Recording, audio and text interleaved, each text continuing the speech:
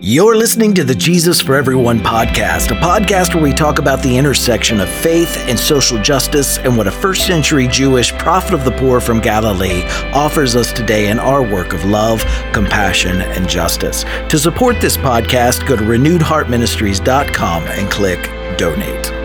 But if we find ourselves opposed by the marginalized because we're actually standing between them and justice or obstructing their path toward a society that recognizes their full humanity, then we need to seriously address why it is that our story is so fundamentally different from the Jesus story that we hold so dear. Hi, everyone, and welcome to this week's episode of the Jesus for Everyone podcast. My name is Herb Montgomery, and this is episode 371.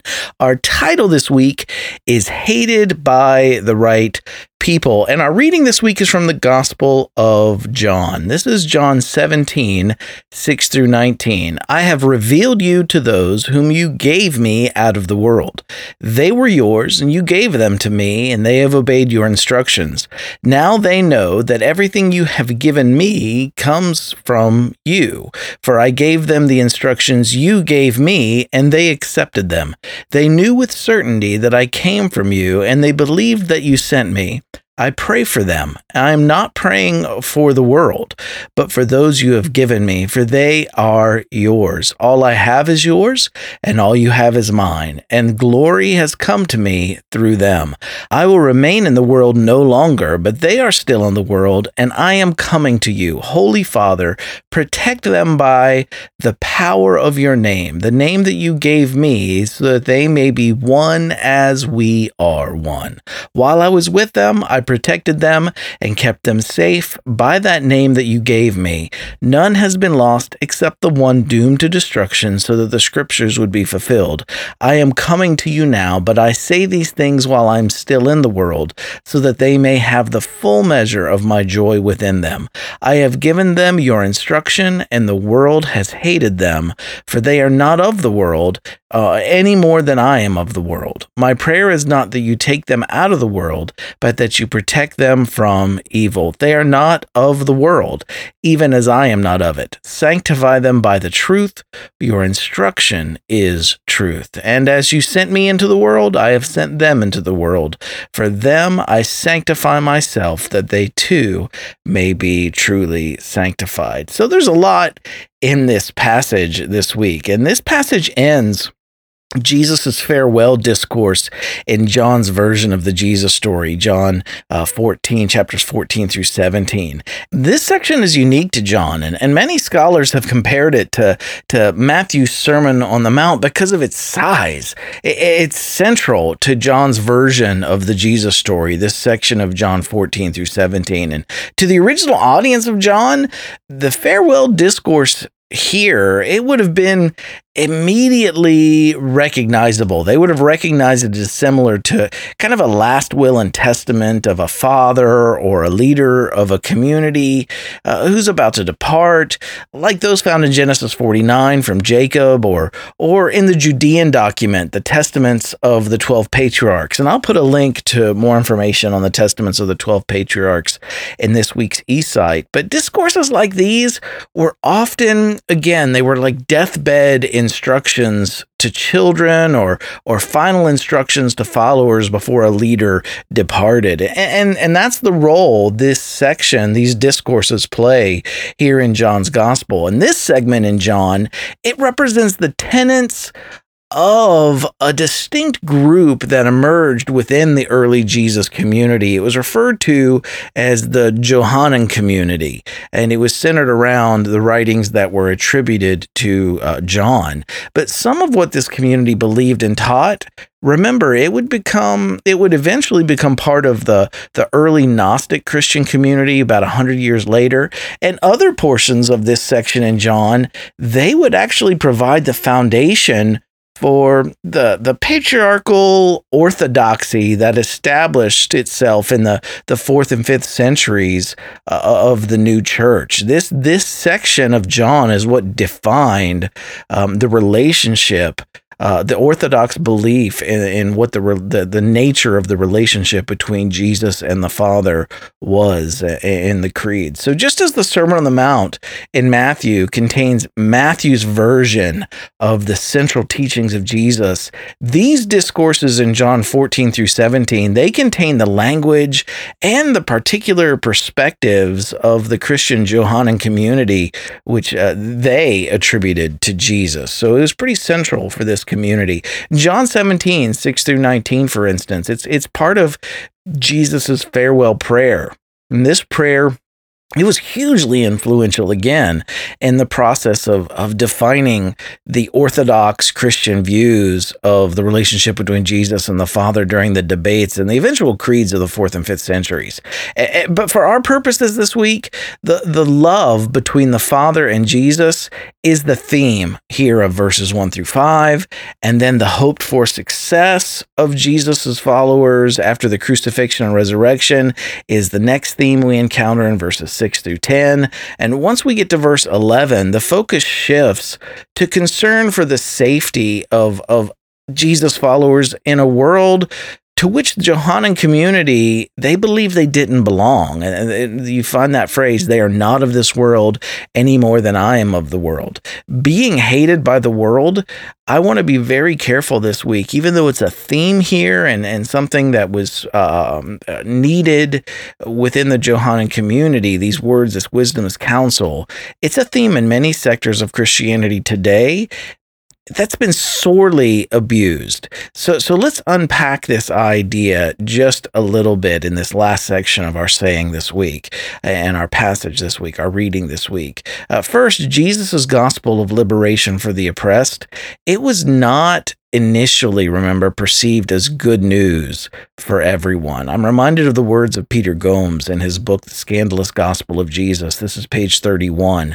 Good news to some will almost inevitably be bad news to others. In order that the gospel in the New Testament might be made as palatable as possible to as many people as possible, its rough edges have been shorn off, and the radical edge of Jesus' preaching has been replaced by a respectable middle, of which niceness is now God. When Jesus came preaching, it was to proclaim the end of things that are and the breaking in of things that are to be. The status quo is not to be criticized, it is to be destroyed. And an example of this is in Luke's Sermon on the Plain and in Luke 6, 20 through 26. Certainly the poor who heard these words, or the hungry, or those that the present system caused to weep, or those that were hated by the elite, they felt blessed by Jesus' gospel of blessing, is blessed of the poor and blessed of these different communities. But those who were rich or well-fed or filled with the laughter of luxury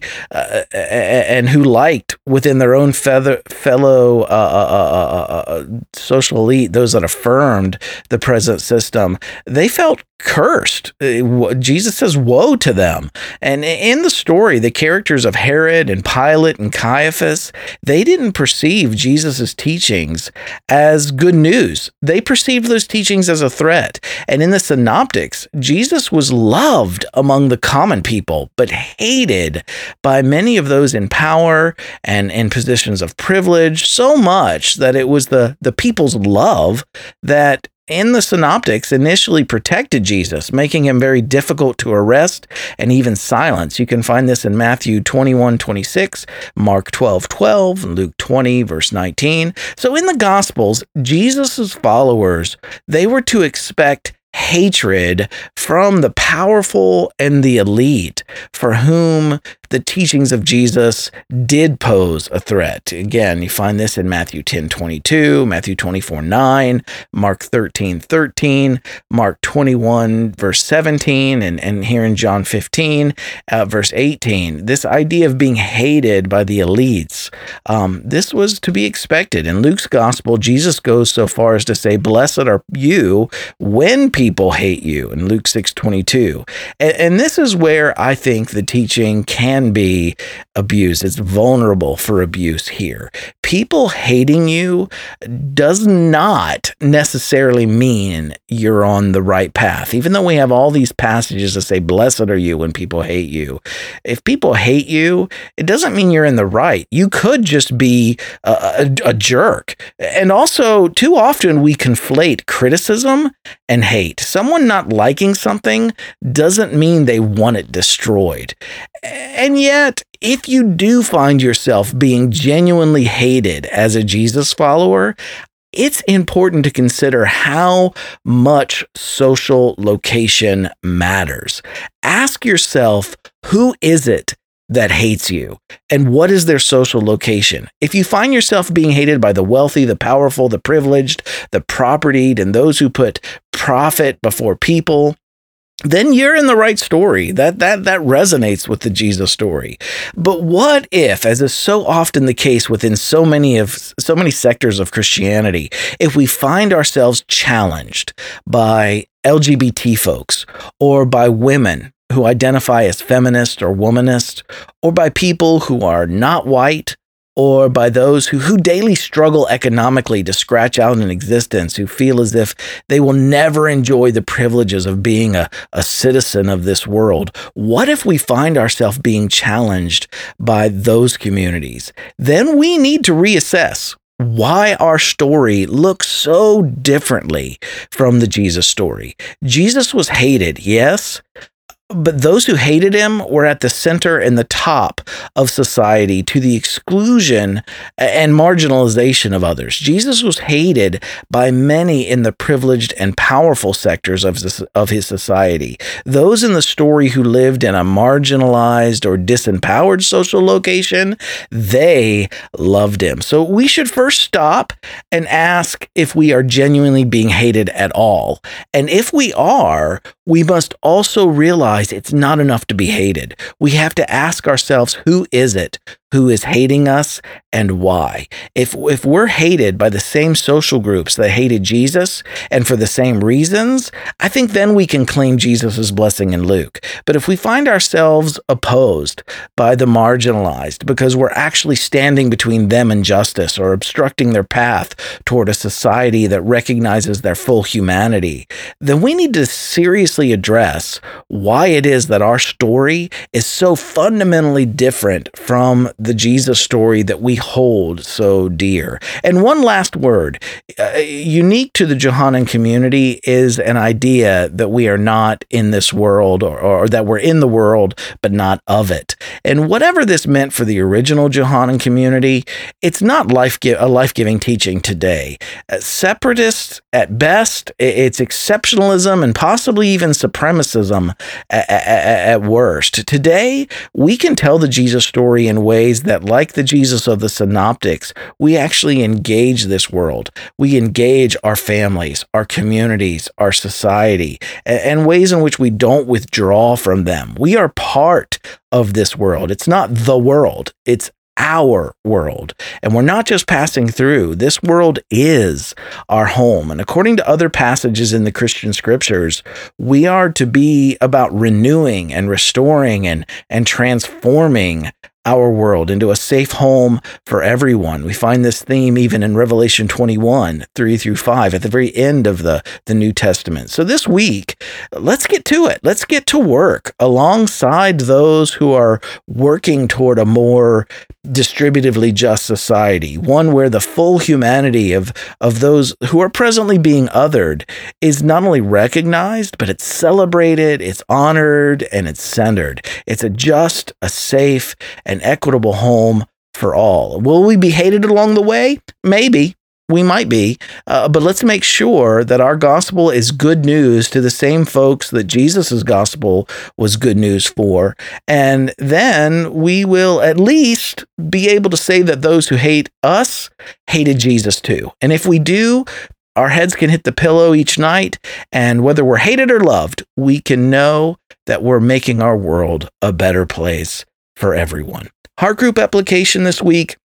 Number one, share something that spoke to you from this week's eSight or podcast episode with your heart group. Number two, how does considering the social location of both marginalized and privileged communities in our society, how does that impact how we read and follow the Jesus story? And discuss this with your group. And number three, what can you do this week, big or small, to continue setting in motion the work of shaping our world into a safe, compassionate, just home for everyone? Thanks for checking in with us today, right where you are. Keep living in love, choosing compassion, taking action, and working towards justice. I love each one of you dearly. I'll see you next week.